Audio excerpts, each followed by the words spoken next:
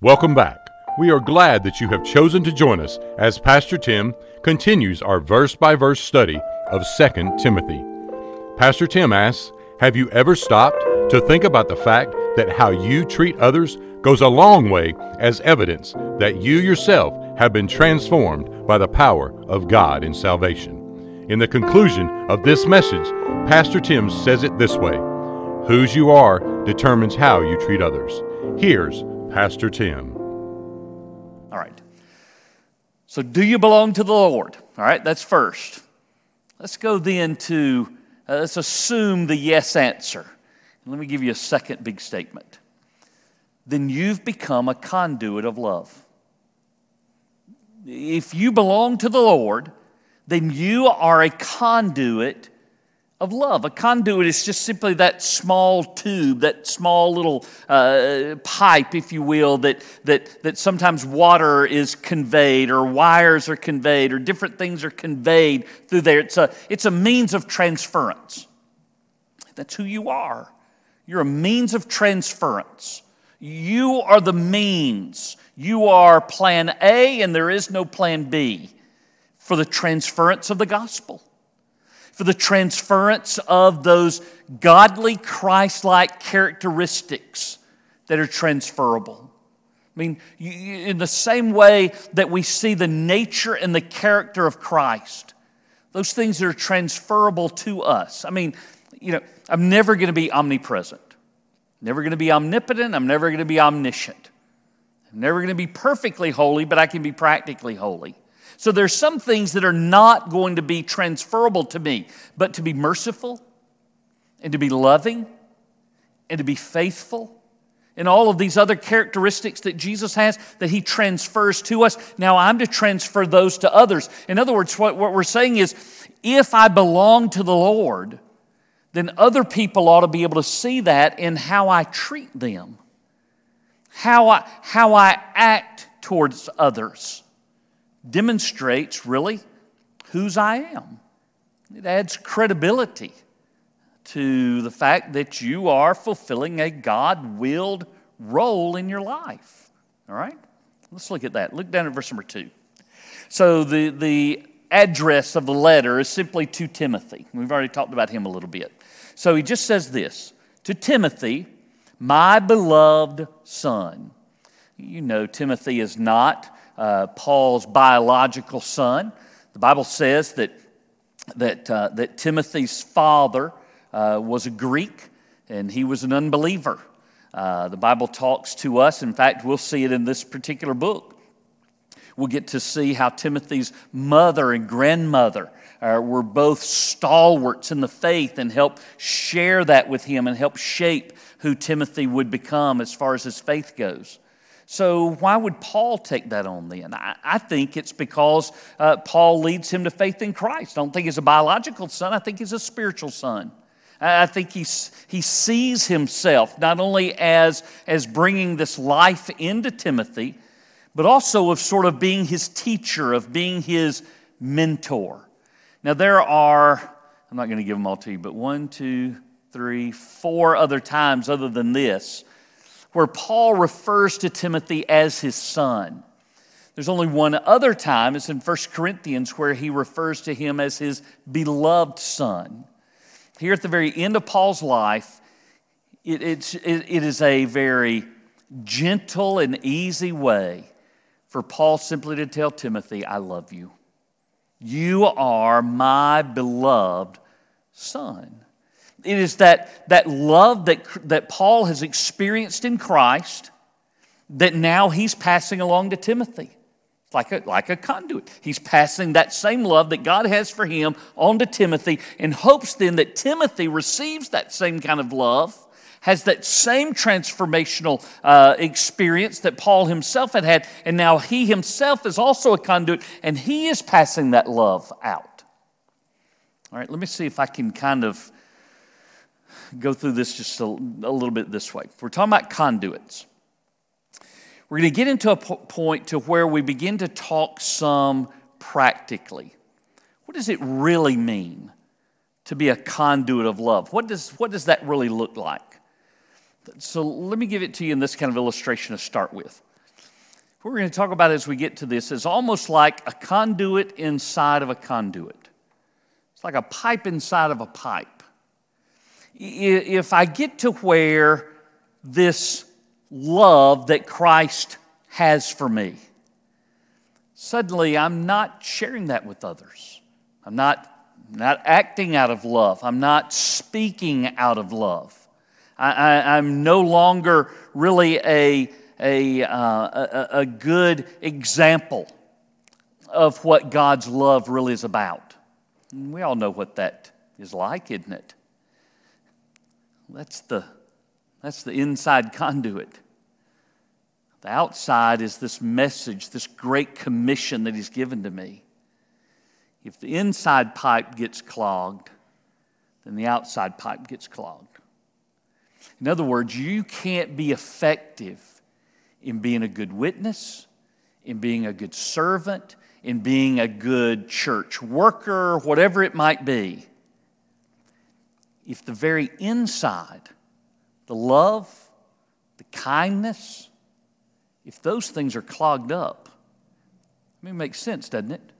Who wants to hear a message of God's love from somebody who's not loving? Who wants to hear a message that God's power is life-transforming when the person acts and talks just like everybody else around them? There's got to be something different in there, isn't it? It's the power of the Spirit that allows then that conduit to flow. And so really, as a child of God, I say you become a conduit of His love, but really you become a conduit of the message of God's love, and you become a conduit of the manifestation of God's love as He shows Himself that way. Let me show it to you in two different ways. Let's go back to verse number 2. After he gets through with that address remark, to Timothy, my beloved son. Now, with the what do you call that thing? The colon that's there. I kept wanting to say parentheses, and I thought that ain't right. The colon that's there tells us that everything now that he's going to say at the end of verse number 2 is about to flow out of that. It is because Timothy is the beloved son. It is because Paul is treating him with genuine love that the rest of this comes together. Okay? Look what he says. Grace, mercy, and peace from God the Father and the Lord from God the Father and Christ Jesus our Lord. Now, you can go to all of Paul's letters, and he seems to begin most of his letters sometimes with the very same kind of message, sometimes with something that just sounds a little bit familiar. But I want you to know that this is more than just a greeting. It's more than just a salutation. It is Paul expressing blessing on Timothy. This really is how Paul treats Timothy, because Paul has experienced this transforming power of the love of God in his life. Now he is like a conduit. He is now passing that same love on to Timothy. He is treating him this way. So I'd say it to you this way. Number 1, we act with genuine kindness.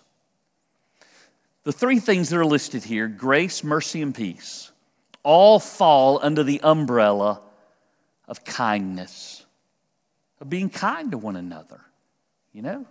I remember when growing up, there was a Sunday school class at Gentian, and it may still be there.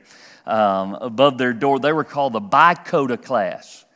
And I thought, man, that must be a big old fancy word. The Bicota class. I never knew what the Bicota meant until I finally understood it means be ye kind one to another. Thought that's a pretty good class for them mean old ladies. No, I'm just teasing. That was terrible, and that just slipped out. Anyway, be ye kind to one another. It's what the Bible tells us to do, right? So that's all that Paul is doing.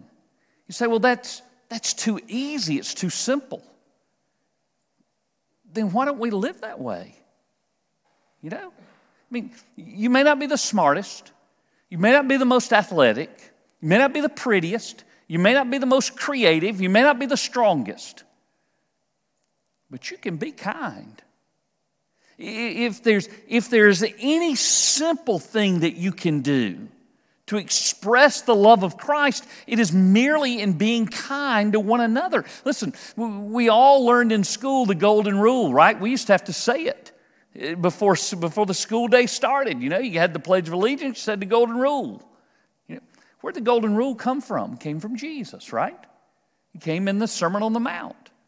Jesus said it this way, therefore, whatever you want men to do to you, do also to them. For this is the law and the prophets. So it's about how you treat one another. Whose you are determines how you treat others. So let's go through the list. Treat other people with grace. Treat them with grace. Grace can be defined as God giving to us what we do not deserve. You know, we don't deserve to go to heaven, but He gives that to us anyway. We don't deserve the blessings that He gives to us, but He gives it to us anyway. We don't deserve the measure of help that He's given to us, but He gives it to us anyway. He is a loving Father, and from Him every good gift comes. Now, you may be thinking of somebody who doesn't deserve to be treated with grace. That's kind of the point, really, to tell you the truth. You know, if you're going to treat somebody with grace, it's not because they deserve it, right? If you think about that person, what if you treated them with grace? What if you treated them in a way that they really don't deserve? How do you think that would impact them? How do you think it would impact you? How do you think it would impact others who know? Man, they know a little bit about the situation maybe that's going on, you know? I think it makes all the difference in the world. Treat other people with mercy. If grace can be defined as God giving to us what we do not deserve, then mercy would be defined as God not giving to us what we do deserve. You know, we do deserve hell, but He doesn't give that to us because Christ has taken that from us. We don't deserve many of the things we do deserve a number of bad things that could happen to us, and yet He continues to take care of us through all of that. Now, again, you may be thinking of somebody who deserves to be treated with contempt, you know, who deserves to be treated offhandedly, who deserves to be talked to, you know, like a dog even. What if you treated them with mercy? What if you treated them in a way that, or you didn't treat them in the way that they do deserve? They know it, don't they? I mean, they do. Deep down, they know. Just like deep down, you know. And yet they find somebody who's willing to treat them genuinely with genuine mercy. By the way, if we consciously act in grace and in mercy towards even the worst people, you know, we've been talking about that. Think about the worst person you can think about. Shouldn't we treat one another within the church family that way? Man, this ought to be a place that oozes grace and mercy and overall kindness. It ought to be a place where I feel safe that way. It's not the last word He mentions, though, is it?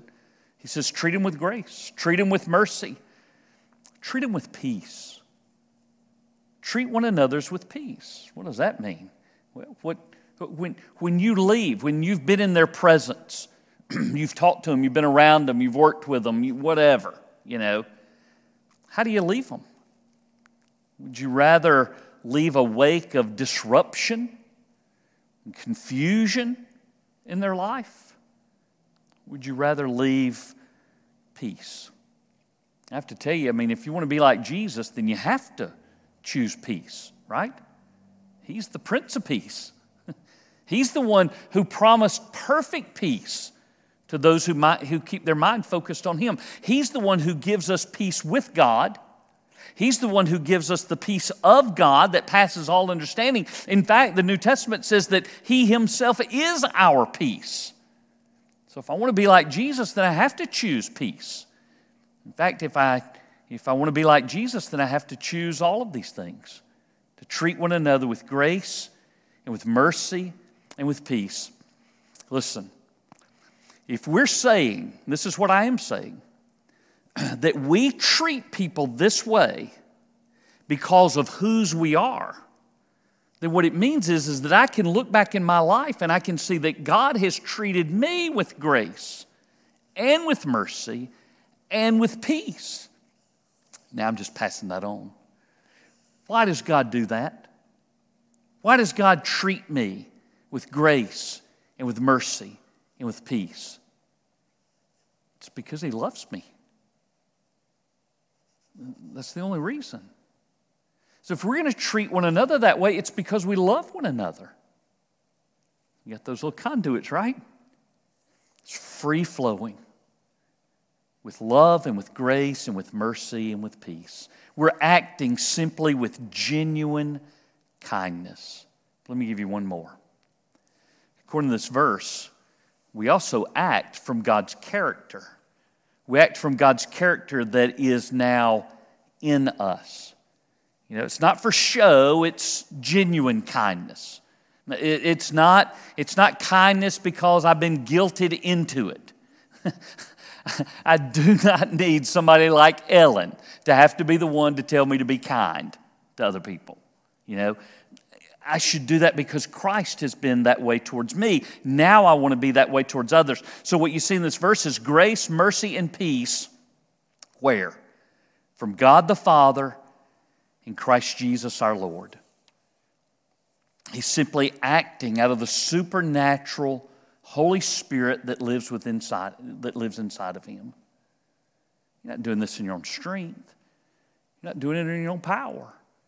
You're simply allowing your life to be, I almost hate to use this word because of its New Age usage, but really you're being a channel of the Spirit of God and of His power and of His character out towards others. You're showing the world what Jesus is like. He's redeemed us. He is continually reshaping us. He is conforming us to the image of His Son. And so we ought to look a little bit more and a little bit more and a little bit more, just like Jesus.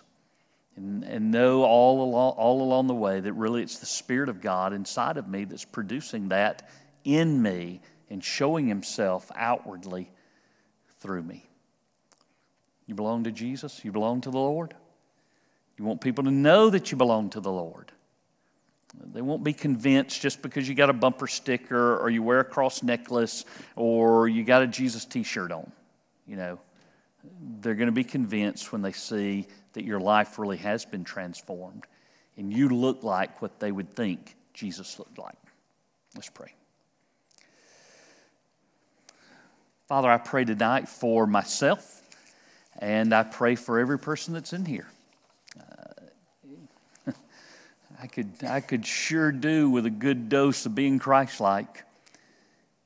I could have my pipes cleaned out, so to speak, so that might flow a little bit easier and a little bit better. God, that's what I'm asking you to do. Just clean me out from myself. That this conforming work that you are doing in my life, making me more and more like the Son of God, that you would allow that to be seen, that you would allow it to be experienced in my speech, in my actions, and in my reactions.